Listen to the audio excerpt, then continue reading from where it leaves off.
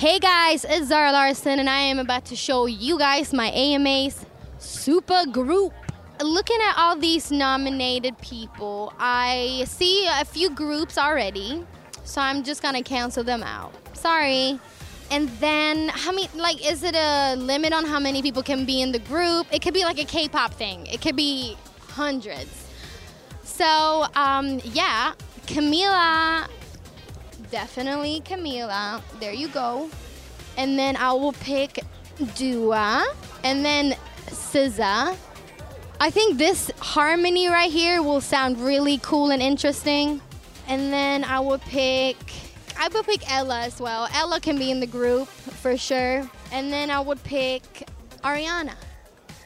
Obviously, Ariana, Cardi B, because we need a little spice in there. Who else? Am I forgetting someone? Demi, Taylor, BB. Okay, boom.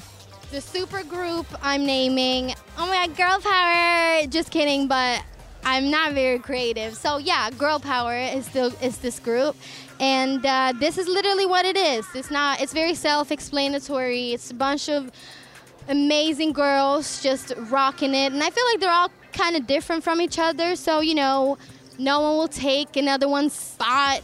I feel like this could be an amazing group. I don't really see a lead singer either.